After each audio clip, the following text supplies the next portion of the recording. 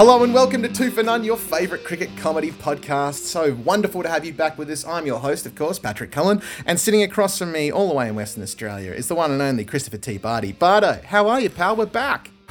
We are back. It's a bit like deja vu. Little inside joke. Yeah, that's all right. Podcasting off in 30 seconds, but little inside joke. That's all right. Inside edge. I mean, Chris, it is 7 a.m. in the morning in Perth when we're recording. I think it's sensational. Yeah. You're awake and you're up and you're conscious. Yep. You're here to talk to me. I'm very, very grateful for that. Big fella, there's been so much bloody cricket on. Hey? Hasn't it been wild? Yeah. We've had ODI series. We've had T20 World Cups. There's Test series starting. It's all going on. Yeah, look, certainly we've been submerged in cricket, Pat. Submerged in cricket. There's like a flywire submarine, Chris. We're sinking right. to the bottom of the ocean in cricket. Since we last spoke, we've played Zimbabwe. Yeah. We've played the West Indies. Yeah. We've played England in a seemingly weirdly scheduled 3-day ODI series. And look, mate, I've got a big bone to pick about that. I'm not sure if I should be picking bones straight off the bat, but I thought we sort of came together, right, as a cricketing public in the last sort of couple of years and went, hey, dead rubber ODIs. What are we doing with them? What's the point of these guys?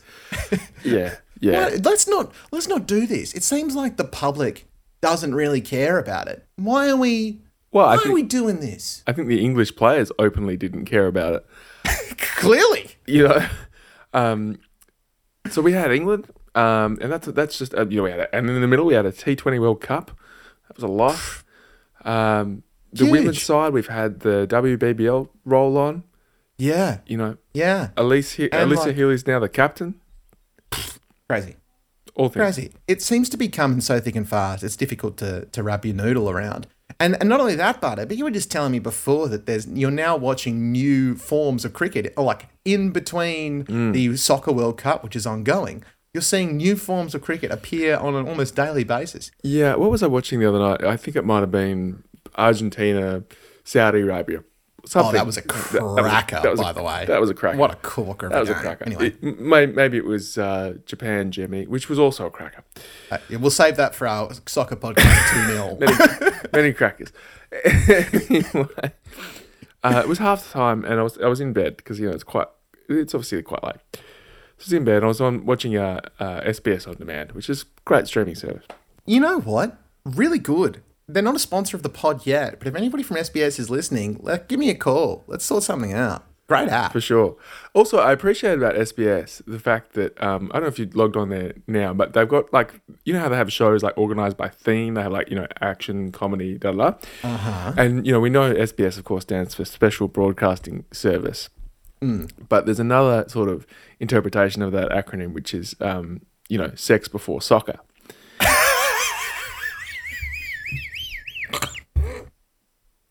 Accurate. Never has that been more accurate than now. Anyway, on the SBS On Demand, they actually have the shows organised by various interpretations of the SBS kind of acronym. No way.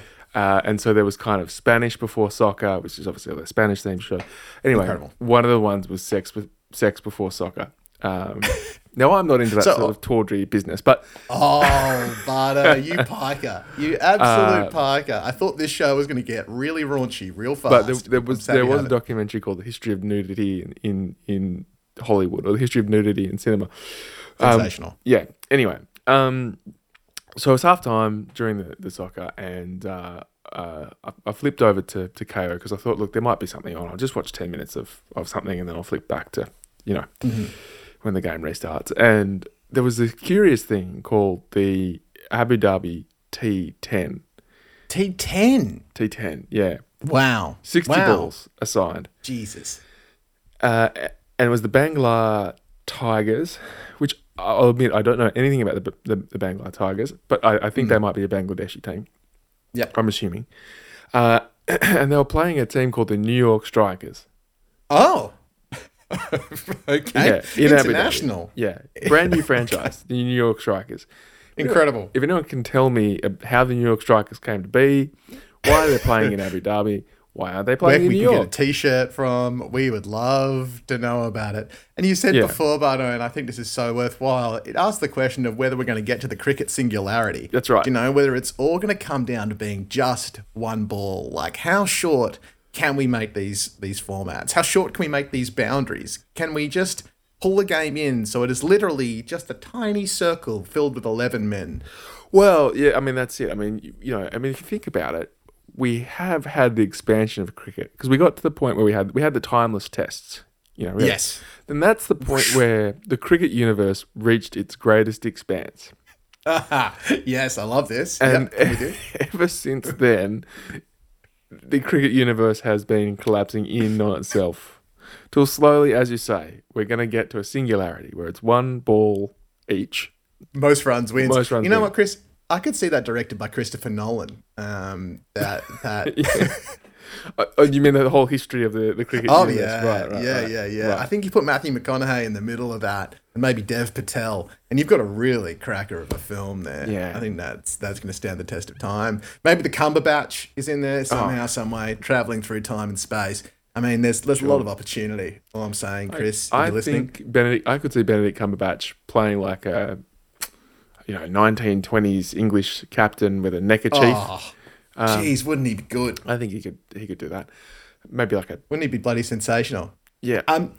Bardo, big show today. So we've got a bit of a pivot for you, ladies and gentlemen of our wonderful audience. We're very, very thankful to have you all listening to the show. This summer, we're going to try and do it a little differently. If you've been listening to the podcast since we started, we've had a pretty sporadic release schedule. You've probably noticed that episodes just appear when games are either about to start or end. And it's been pretty hectic for us to try and manage, particularly with all of our wonderful correspondents. And we also wanted to bring our correspondents into it more, and not just the ones who were featured in a game against Australia that week. Chris and I have been saying how fantastic all of our correspondents are and how interesting and unique their voices are. And we want to kind of give them a bit more free reign, Bardo. We kind of want to let them be free with the buffalo and make the show a bit more diverse and not just so Australian focused. That was our thought, wasn't it, mate? Look, we're global citizens here, Pat, and Global citizens, Chris. so are our correspondents and so are our listeners. So we're really just becoming, one. Again, it's about the cricket singularity. It all comes back to that. So here's the plan, folks. We're going to be putting episodes in your feed on a regular basis until the end of January. In February, our one and only Chris Barty is set to become a dad. Bardo. Papa Bardo is what we're going to call you. Big Pop, maybe. I'm not sure. We can workshop the name.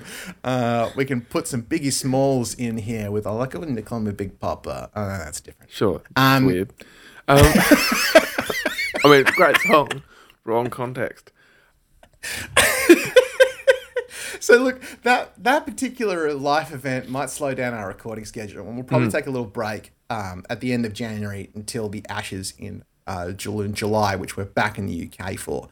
So in the intervening time, Chris, we're going to have more correspondents contributing to more episodes, and in even more exciting news, we've hired an editor who's going to be editing these podcasts for me, and I can't tell you the dream that is for me, Chris. I'm pumped for it. Big Mike, listening to this now, we salute you, sir. Doing the hard work, we salute you. What a dream. What a dream. What a dream. And Big Mike, he's got some work to do because I remember on our first episode ever, and I had a couple of beers and I had a couple of bottle caps that come on top of beers sometimes, and they were jangling around in my pockets.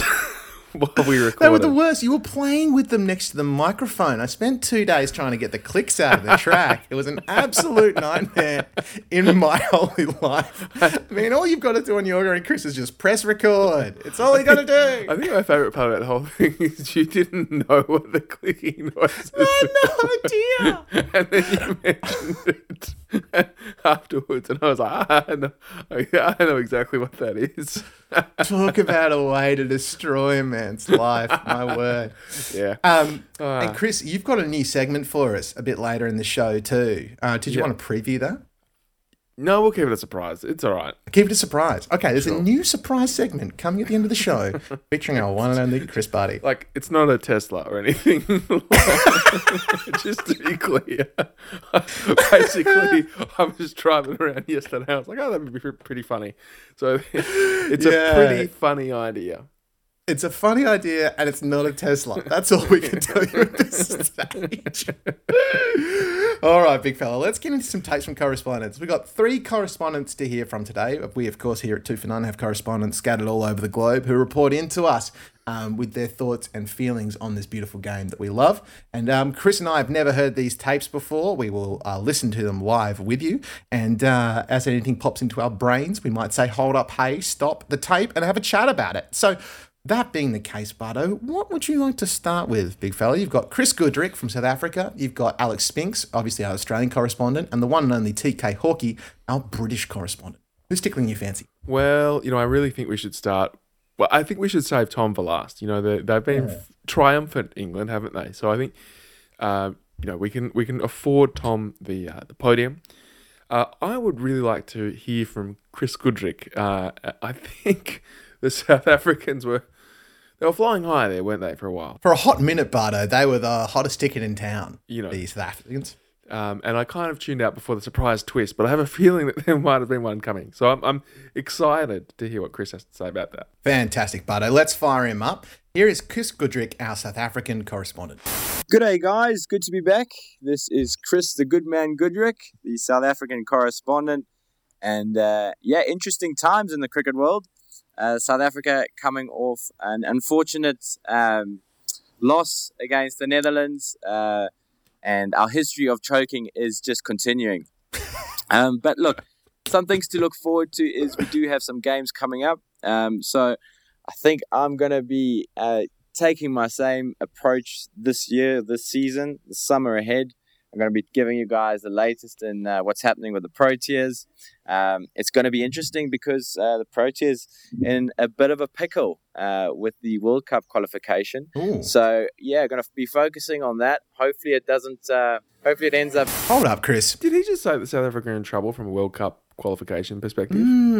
Yeah, he did say that. I didn't know about that. Me neither. Interesting. That's why we have him on the show, Chris. We can't keep our fingers across all of these pies. No. What are we, in a pie shop? Not today. Too many pies. In quite a simple process. And the interesting thing about where I'm recording today is I'm in a lovely place called Dalat. And this is where I met a certain gingerhead Australian called Paddy Cullen, who said, "G'day, mate." And we just started talking some cricket in a hostel. And it was the start of a beautiful career as a cricket correspondent. So, Paddy, I'm back here. It's bringing back memories of you singing. And I think we had one night of karaoke where we had a few beers and I was singing a couple of songs and it was good times. It was good times. So good to be back, guys. Oh, let's hold him up there, Chris. I know you wanted to jump in and say something there. Did I? I don't know. I was just thinking about Dalat. I was like, where's Dalat? Dalat, Chris, is in Vietnam. And it's about halfway up the S bend of Vietnam. And it is one of the coolest places in the world. It's where I met Chris Goodrick. As he said, we had an amazing time. We sang a lot of karaoke. I believe I cracked out Toto's Africa at some point, Sure. which is about 3 octaves too high to me. But that's not the point, Chris. You've got to believe in yourself when it comes to karaoke. That's a great song. Yeah. And there's like all these mountains there. It's in the mountains of Vietnam. And we went, Clarky and I, my other good mate I went traveling with, went canyoning there. And it was one of the most insane things I've ever done. But I literally just ran into Chris Goodrick completely randomly and then pitched him a couple of years later to be our correspondent. And here he is. It's a very strict vetting process to get on 2 for None, Chris. Yeah, it's very huge. strict. I just stalk people in karaoke bars.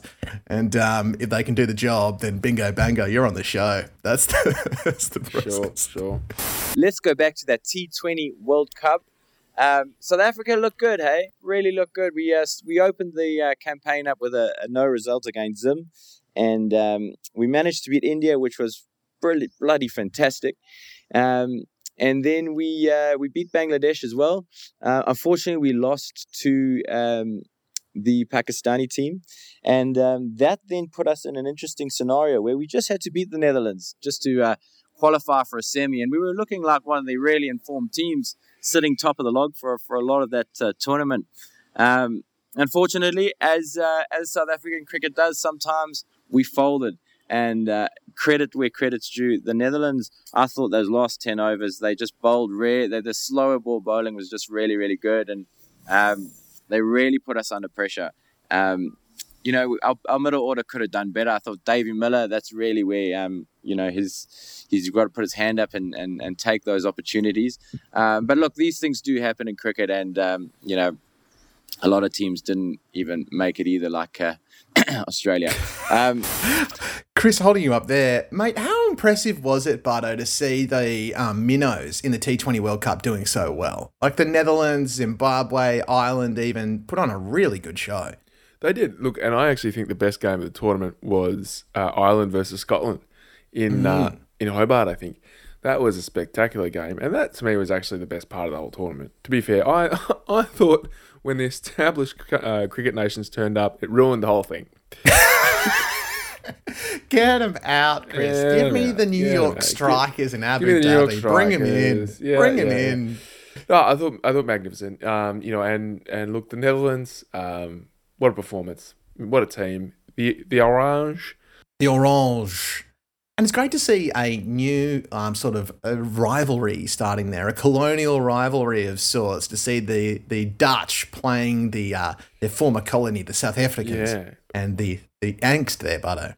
The challenge. It's almost Ashes-like, isn't it? Ashes adjacent, Chris. They're just missing Ashes adjacent. They're just missing some burnt bales. But it was great to see the Netherlands are really, really pushing them for it and getting the win there. Like, was a pretty huge effort, and some real up and coming stars who I hope we do see in the BBL. I wouldn't be surprised to see a couple of those guys get picked up by Australian teams. Would be cool. Well, half of the imports from the BBL are buggering off in the middle of the season anyway, so there will be some vacancies. Yeah, there'll definitely be some spots. Let's fill it with some Dutchmen. Why not? But looking ahead for South Africa. Okay, so we've got a couple of tests. We play the Aussies. Unfortunately, we were supposed to play them in a couple of ODIs, which would really have helped us in our World Cup campaign because we could have grabbed a couple of points. So the three tests we play over December and January is in Australia. That's going to be tough. Very, very interesting though. Our test team is still very good, captained by Dean Elgar, who leads from the front. I've got a lot of faith in our test team, but it is going to be tough, especially in Aussie. But nothing better than a Boxing Day cricket, and wherever I am in Southeast Asia, I'm definitely going to try and watch a bit of that.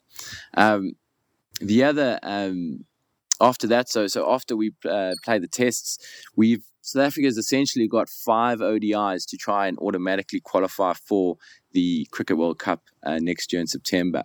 So we play England 3 times and we play the Dutch twice. If we can grab 4 wins out of those 5 games, it gives us a really good chance. But we could get pipped by Ireland, and we could also get pipped by the West Indies. So we've never been in this scenario before where we've been battling to finish in the top 8. So interesting times for SA cricket.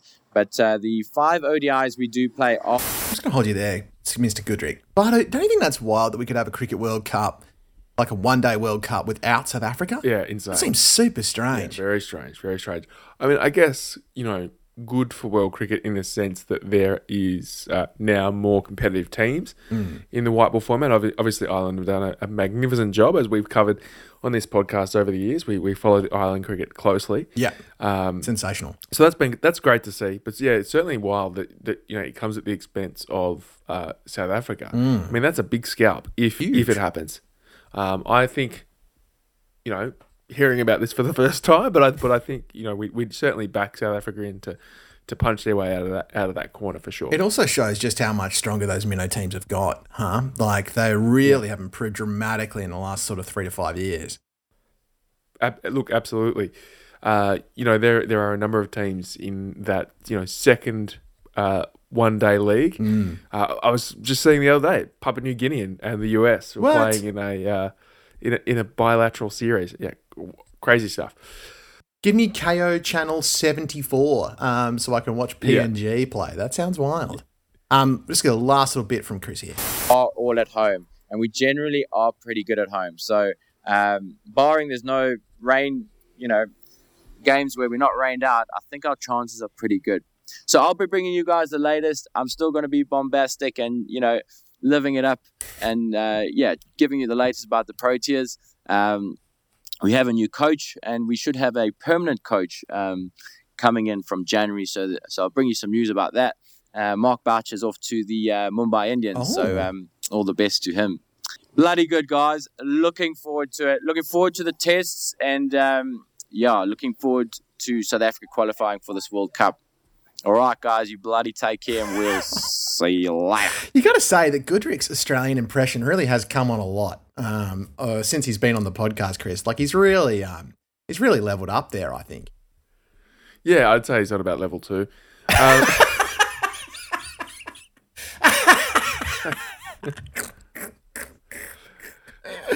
I enjoyed that sledging a lot, but that made me very happy. That got me on my insides. What do you think their chances are against us later in the year, mate, in that test series? How do you reckon the Saffers are going to go?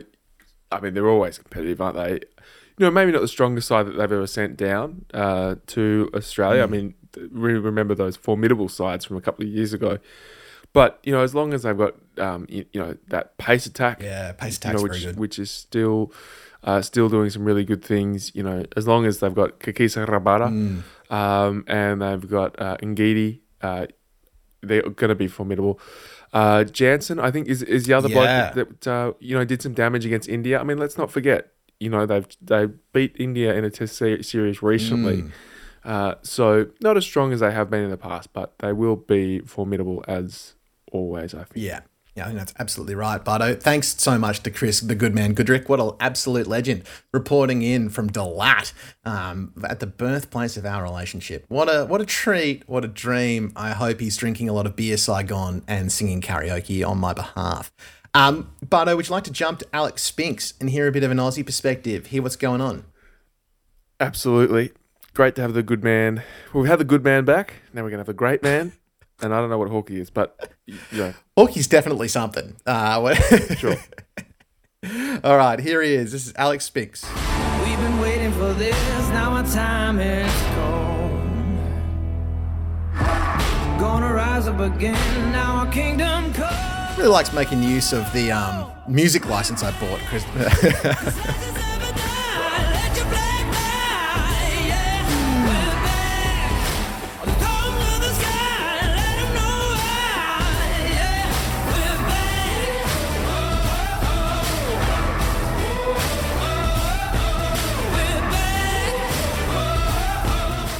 Is this tape just this song?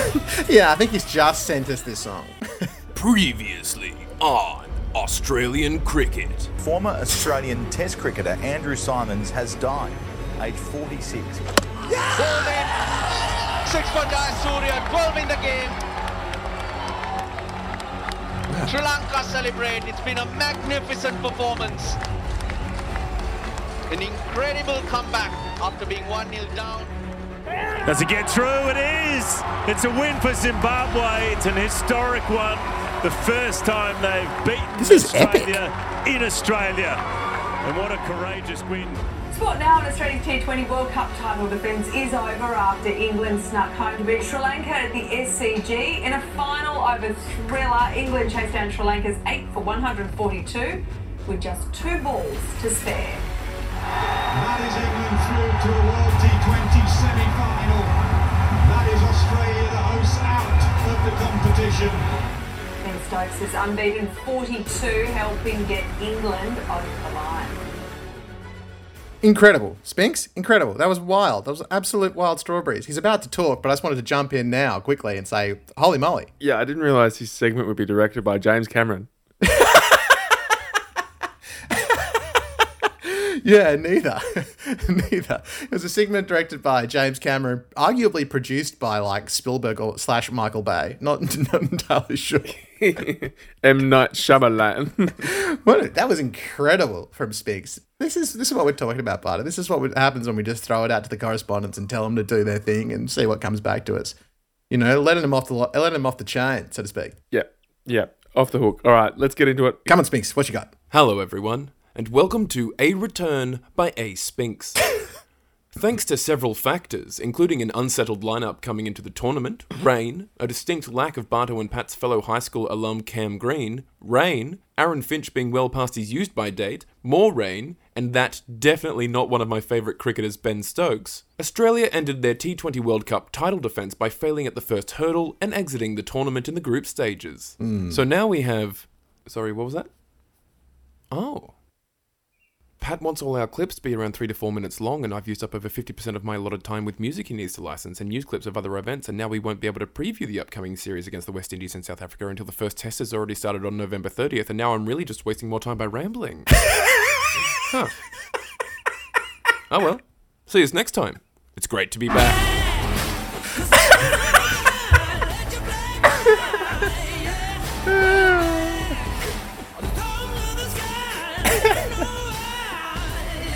You got to give him credit for having a unique approach to sending us a tape there. Thanks, Spixie. What a legend. Wild strawberries of stuff. I'm not even sure how to move on from that. Bardo, you got anything? He said what he did, and he did what he said. You got to give him credit for the audio production, though. I thought the audio production, sensational, actually. Yeah. And he certainly sounds prepared for the summer ahead. Doesn't he? He sounds really across it. Look, it was pretty disappointing to get bundled out that early in the tournament, but Spinksy does make a great point in how overall, and I don't just mean this because I'm a bitter Australian who had the T20 World Cup for all of about 8 months before we lost it and got bundled out in the group stage, but it wasn't a particularly, outside of that Scotland game, Bardo, which was brilliant, because of all the rain, because of the interruptions, because of all of that stuff, this tournament didn't have the same sort of sheen on it as previous events. I don't know if you felt that way, but I found myself not as engaged in this T20 World Cup as other tournaments in the past, Chris. Yeah, it's an interesting one. I think it does depend on your perspective. Certainly from an Australian supporter standpoint, a lot of the talk was around the fact that, we didn't fill the stadiums for particularly for Australian games. I think that final fixture against Sri Lanka, only had about 20,000 or, like not a full stadium, I suppose what I'm hitting at without having the exact figure in front of me. But by all accounts, if you were a person from a culturally and linguistically diverse background, from an Australian, in Australia, you actually really enjoyed this World Cup and you got a lot of value out of it. Oh, amazing. We can look at some of the magnificent attendances in terms of that India-Pakistan game. Huge. At the MCG, 90,000, wow.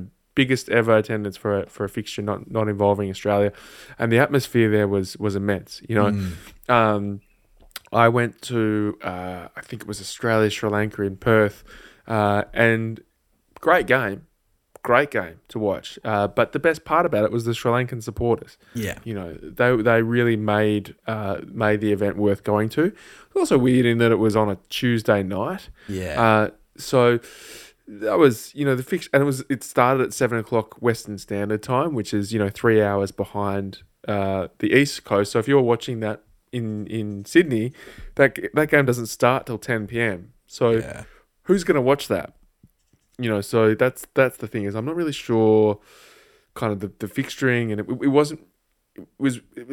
some weird elements to it. But I think again, if from a global cricket standpoint, I'd probably say, rain aside, it was actually a really good tournament. But because I think we failed to kind of engage the Australian public in the event, we almost didn't appreciate it being here. It was almost what's the one where things get really blurry when it's close up to your face? Is that short vision, long vision? I don't know. One of those two. We needed to see an optometrist because I think we missed out. I think the rest of the world really enjoy this tournament, and Australians maybe not so much. Probably led by the fact that we underperformed at this tournament. I think there's probably some disenchantment at the moment around general malaise around Australian cricket, and the sort of the feeling towards the team, whether that's to do with a build up of the treatment of Justin Langer and the like. I'm not sure, but I think that all certainly played a part, and it's just hard, I think, in the Australian kind of cricketing landscape at the moment to get a foothold and to know what to get excited about, because there's so much happening.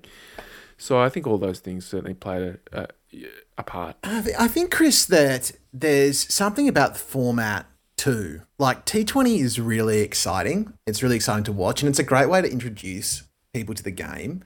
I really do feel at the moment like 50 over cricket has lost its way, and that the ICC on a broader level is kind of unsure what to do with it. Like, even when I watched these interviews with the players recently where they were asked about their favourite formats, and pretty much everybody said Test, T20, ODIs. And I think that's a lot of public sentiment too. I'm not sure if you saw the last game of Australia versus England ODI at the MCG, but there was like less than 10,000 people there in a 90,000 seat stadium. And like, this is Australia playing England. Do you know what I mean? And just nobody was there. Also fixtured in the middle of the day on a Tuesday. Like, what are we doing? What are we doing? Did we really? So I got the sense that the games were just being played so the games could be played, because I assume there's a minimum amount of games that we need to play in order to qualify for the World Cup. Yeah. Let's say. So I'm assuming that's why they were played. It was Tuesday. It was Thursday, Saturday, and then a Tuesday game. So you're not really giving people a chance to go. And I understand that you might just need to play the games and get them done, and a cram schedule and all that sort of thing. But why play it at the MCG? What's the benefit growth of that? there? Maybe there's a contract with Fox Sports which says you have to play a certain number of games. Sure, yeah. In order to get content for Fox Cricket, and that's fair enough. We understand. Bill's got to get paid. But why not play it in Ballarat? Yeah, Townsville. Why not Darwin? Townsville. Again, no problem with fixtures against Zimbabwe and the West Indies in Far North Queensland. Great. Yeah. Brings the game to regional areas. Fantastic. What an opportunity I think this would have been to have Australia play England in, I don't know, Dubbo. As you said, Bendigo, Ballarat, Kalgoorlie, Broome, Launceston. Launceston. What other towns can we name? Exactly. Alice Springs. Now that would have been a thing. Why aren't we playing cricket at the Alice? Yeah. So that's what I'd be doing with it if you have to play these sorts of fixtures, because country towns would be clamouring for this sort of thing. Oh, mate, that would be huge. That would totally change the ball game on it. And look, I think the point you make about the T20 World Cup's really right. Like, I totally resonate with that. And I think that's a really good way of thinking about it, that it is so much bigger than just an Australian thing. And that's the whole point of our trying to pivot this podcast too, to bring in more diverse voices and thoughts and opinions than just ours. So that does give me some real shape, Chris. So good work on that.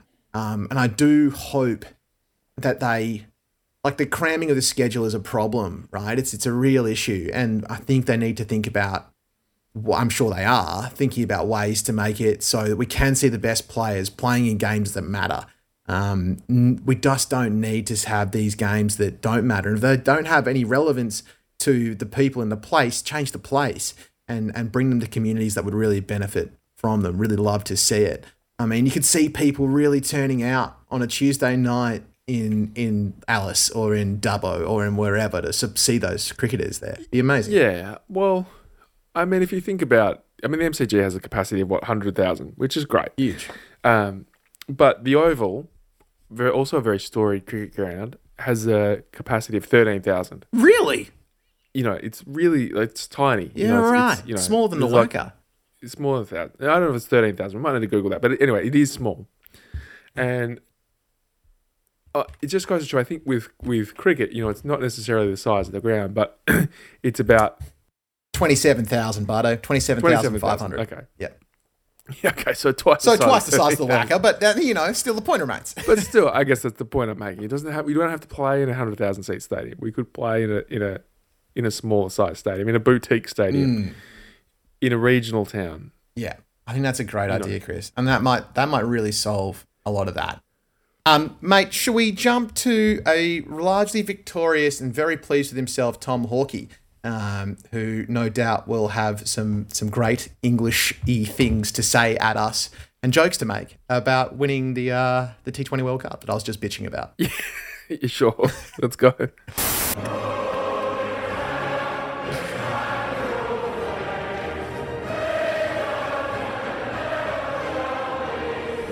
Hi there, Tom K. Hawkey here with another bulletin from a Brit. England are the reigning ODI and T20 World Champions. Well, thanks for tuning in. I'll see you again next week. That feels gross. Oh, all right then. Let's add a little bit of flesh to those bones. The thing is, like any true Englishman, I'm struggling to celebrate England's win without thinking of reasons to be sad. I'll give you some examples. Reason to be cheerful, England have won the T20 World Cup for the second time. Reason to be sad, they then got whitewashed 3-0 by Australia in an ODI series a week later. This speaks to the inconsistency surrounding England that has plagued them in recent years. However, they do seem to be able to pull out those big performances when needed. Reason to be cheerful. Alex Hales returned to the squad after a 3-year hiatus. He was dropped in 2019 for recreational drug use.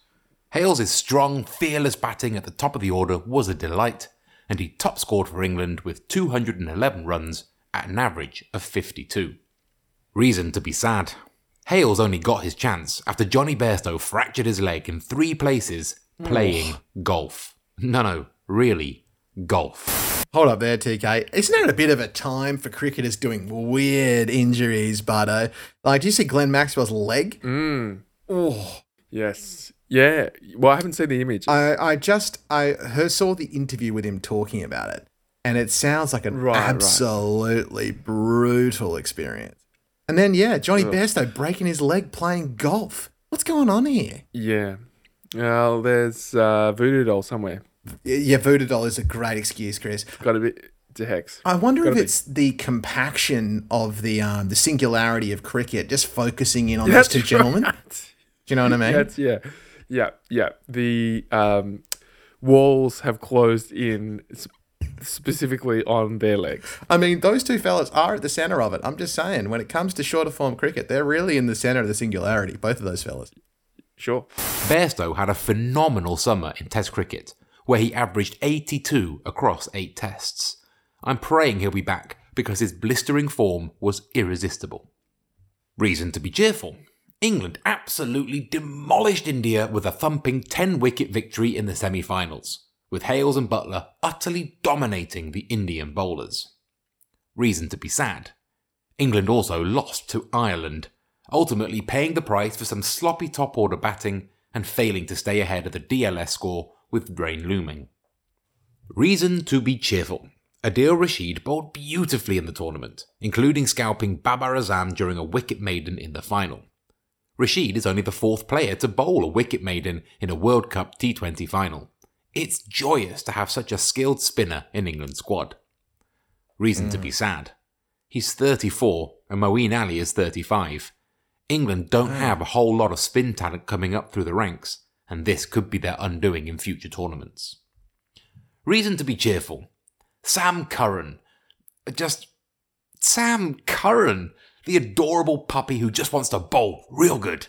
And he does. Whether he's taking wickets in the power play... Hold up there, aren't we pleased to see the date back? Actually, this is the date's brother. Oh, yes it is. Tom Curran's the date, isn't he? Yeah, Tom Curran's the date. And Sam Curran's the brother. Isn't him the raisin? The currant? The prune? I'm not sure. Some sort of dried fruit. Yeah, it's definitely dried fruit. Some kind of, we'll keep workshopping that while Tom keeps going. Or using his clever change-ups to restrict the score at the end of an innings, Curran just does it incredibly. His performance has led to him being named the player of the tournament. So, should I be cheerful or sad? Well, a year from now, England will look to defend their ODI crown when the 50-over World Cup starts in India. If they can keep pulling out top performances when needed, if their spinners can keep going, if they can keep Sam Curran keen, and if they can avoid any further golf injuries, who's going to stand in their way? Next week, I'll switch to looking at the test team. I'll discuss Bazball and preview the upcoming series in Pakistan. For now, though...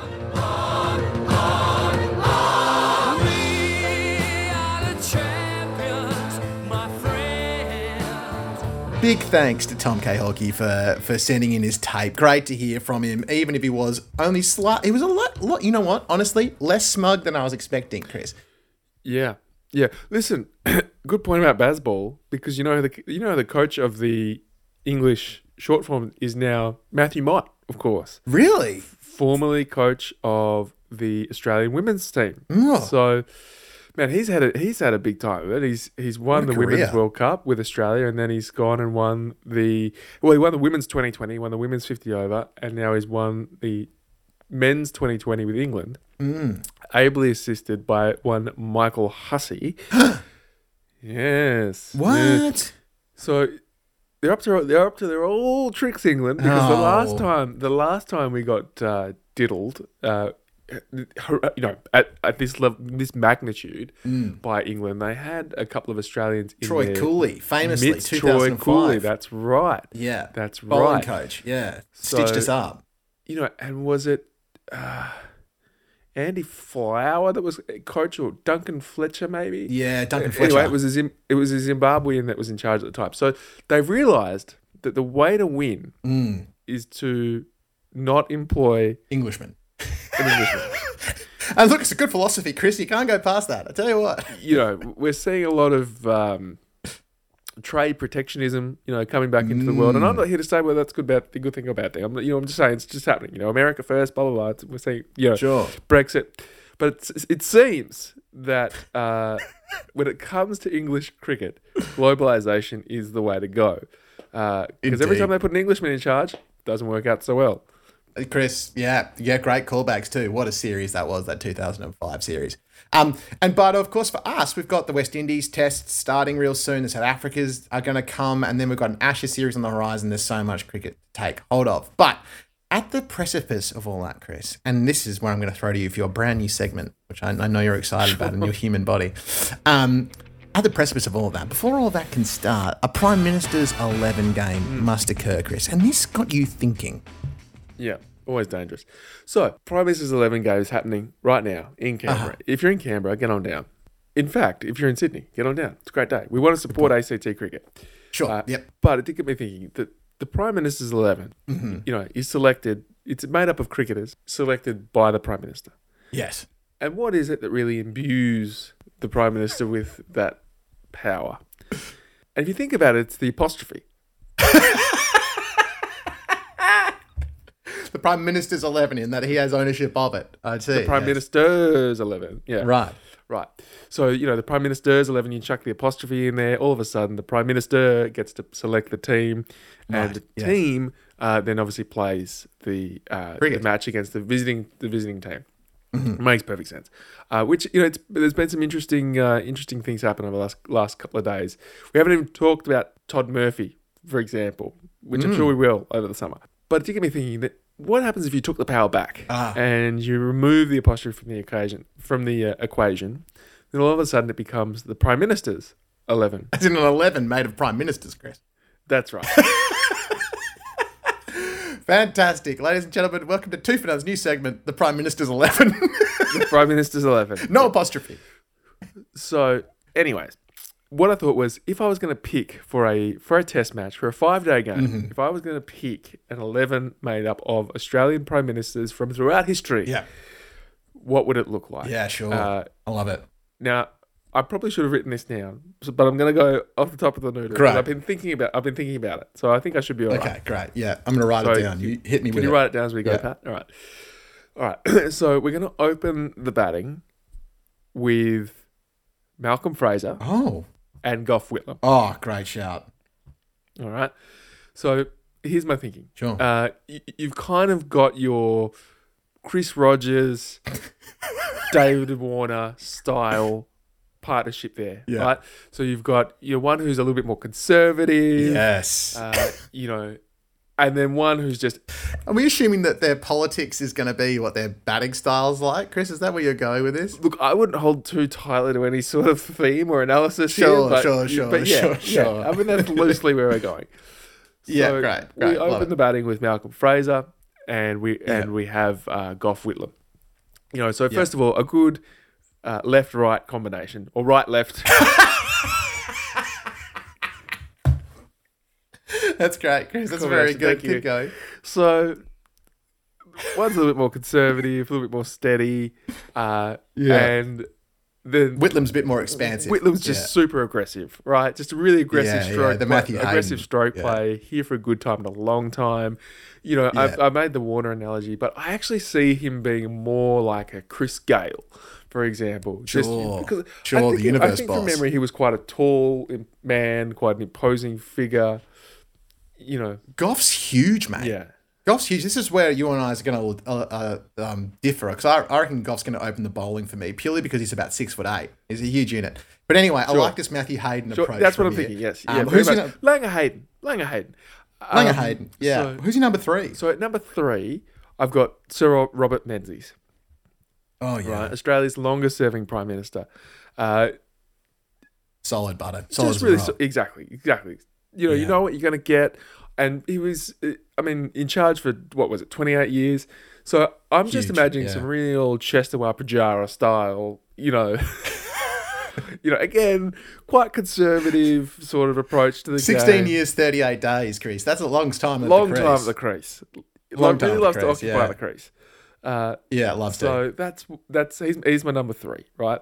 Really kind of guy you can build a country around, because he's... Absolutely. Yeah. Now, coming in at number 4, this is another pairing. Okay. Coming in at number 4, I've got Paul Keating. Oh, Keating. Paul Keating coming at number 4.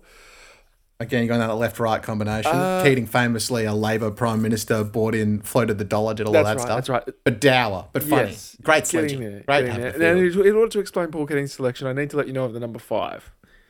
Okay, So at number 5, I've got Bob Hawke. Oh, yes. Now, you've got to have Hawke and Keating in the middle order. I mean, it's going to be tetchy at points. That's right.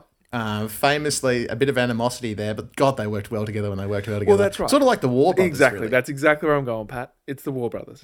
Right. So Paul Keating to me is a bit more like Mark War, very quick on his feet, very quippy, very great set of hands. Effortless, And do you know what? I wouldn't be surprised if he bowled some medium paces. If he bowled just a couple of little outies.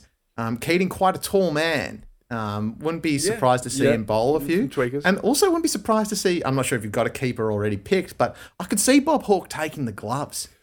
Do you know what I mean? Because he's such a little bloke. Hang on. Oh, you've got him. Hang on. We're getting ahead of ourselves here. I'm getting ahead of myself. Sorry. That's all right. So the other thing is about Paul Keating, of course. So Paul Keating, the Mark War other side, came in at the expense of his brother Steve.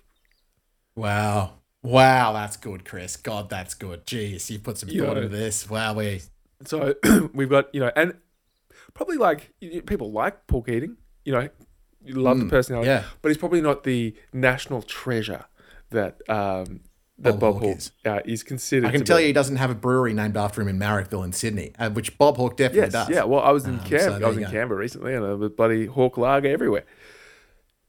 Mate, it's delicious. So number 6, Chris. Number 6. So number 6. So this one was a little bit tougher. But I think for number 6, we're going to have John Curtin. Oh, yeah. Wow. Yeah. Curtin, great shot. John Curtin. Obviously, great in a tough situation, led Australia through World War II. The gritty, determined little bugger. Yes. Yeah. So that's right. So I thought, look, you lose a couple of curly wickets, a couple of early wickets, more to the point. He's someone that could come in, do a job, lead Australia through some tough times, potentially. But also, let us not forget that he is the one that famously switched allegiances from Britain to the US, right? Yes, good point. The foreign Yeah. policy shift. So I thought, well, this is a guy that could do a bit of switch hitting, if we need. If we need a guy to play a reverse sweep or switch hit, so let's say we're in the subcontinent, I think John Curtin's your guy. Wow, Right. Chris. Wow. Yep, sure. I love that. Okay, awesome. So number seven. Number 7. We have So a this is keeper. where the wicket keeper comes in. Ah, Now, my choice here is Kevin Rudd. K. Rudd. Kevin Rudd. Now, the glasses probably don't stand up all that well for wicket keeping, but I did think, again, quite a gifted orator, Kevin Rudd. Sure. So you're thinking mainly about his chat Mainly behind the chat stumps here, behind the Bardo. stumps. Yeah, mainly chat behind the yeah. stumps. Also, he's I guess known for his foreign policy. I mean, that's kind of his thing. A bit more Sure. cerebral, Multilingual. So Yeah. a bit of a thinker. So I think that bodes well to being a wicket keeper. I think that's his guy. Sure. So we're now into the bowlers. Who's coming in at number 8 So for we're you, pal? into the bowlers, and I had to think we need a spinner. Okay. We need someone that can, turn on a dime. Might go for might cop a bit of a beating, but will get you a wicket when you need one. Oh, I'm so worried about this. And I just thought, who better than John Winston Howard? You do remember that John Howard famously bowled one ball in Afghanistan, I think, or Iraq when he was over there visiting the troops, and it was the worst ball anybody's ever seen in the history of the game. Yeah, he's definitely a slow bowler. Like, we know that much. Mate, he's going to get belted, that Yeah. bloke. All right, yeah, no, All right, fair but enough, let Howard. me walk you through what I'm thinking here.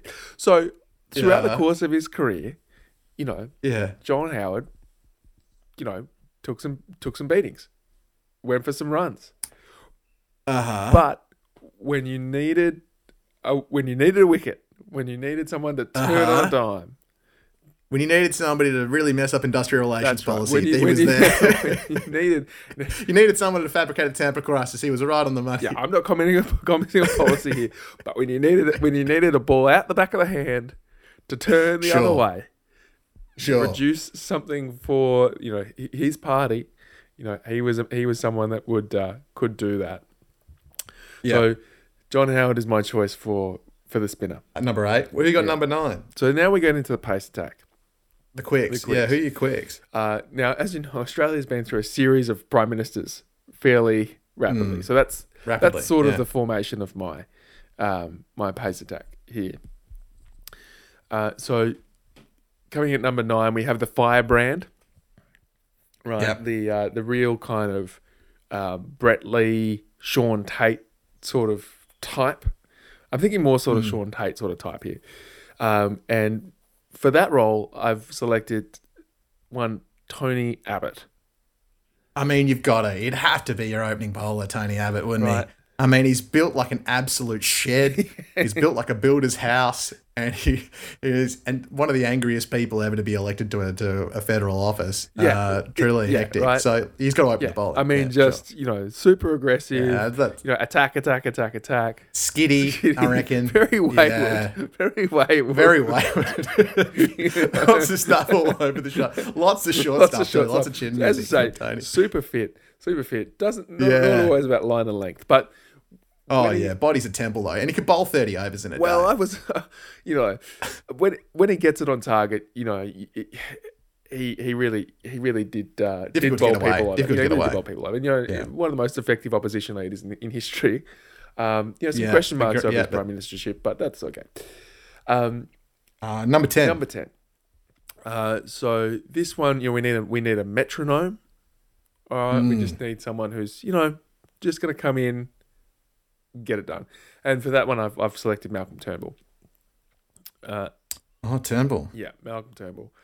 Yeah, not a lot. The fizzer. Not a lot of flash. Just got in, got Just it done. steady. Steady the ship. After we went for some runs after Tony Abbott spell. Now, you said Tony Abbott could bowl all day. I was thinking more of like a short, sharp kind of 3-4 hour spell. He's taken about 3 for 10, 3 for 20, in the space of 2 overs. Probably 3 for 104, but he's definitely taken 3. You know what I mean? That's short take kind of. All chin music too. Who's number 11, Butter? Yeah, now this is interesting. Now this was a tough one.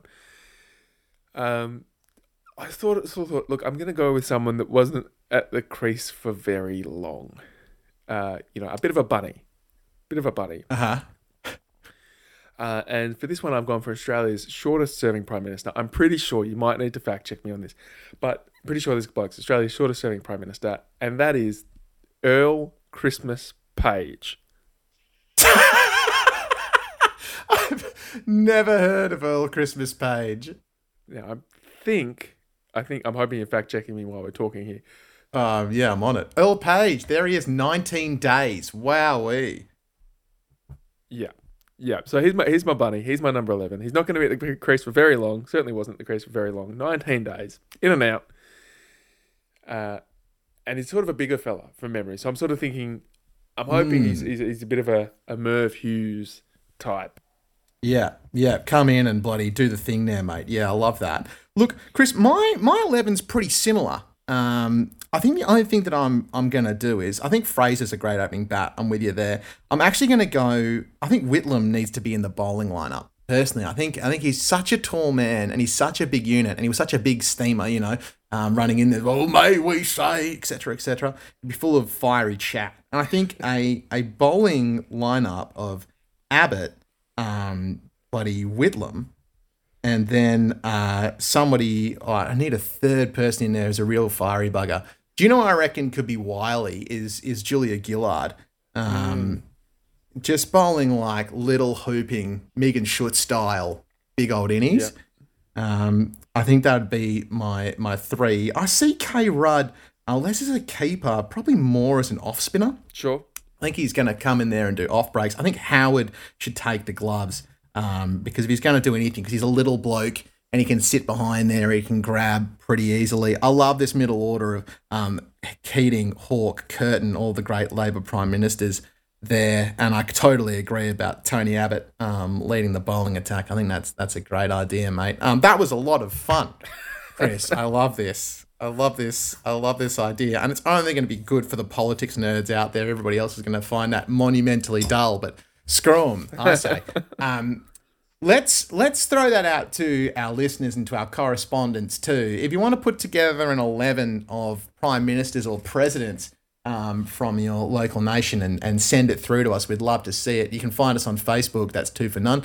You can find us on, I'm going to start an Instagram as well. I'll get that happening. There should be 2 for None as well. Or you can email us at gingersnapsydney@gmail.com. Chris Barty, thanks so much for joining me, mate. We'll be back in a fortnight to do another episode. And I'll be in Perth. We might be able to get in the same room. Holy moly. Ooh-ah. Ooh-ah.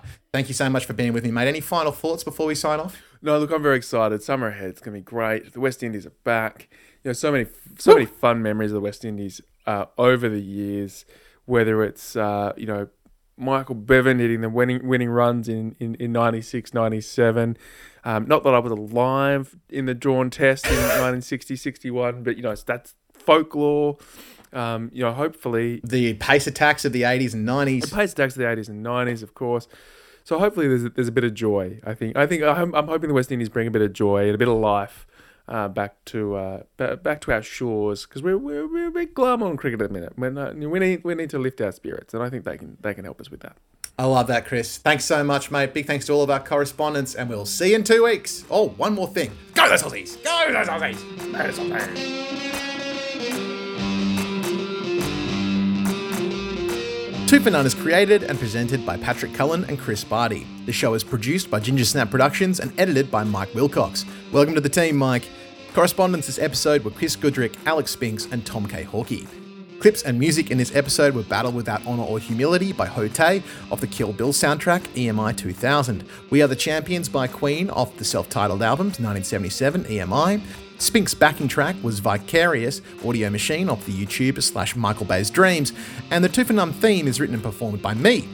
All clips and music is used in conjunction with our APRA AMCOS online mini license OL2028. Contact APRA for more information. Our next episode will be out in 2 weeks, and in the meantime, like, rate, review, subscribe, tell a friend about this podcast, share it with your buddies, get it out there on socials, let the world know that 2 for None is back for summer.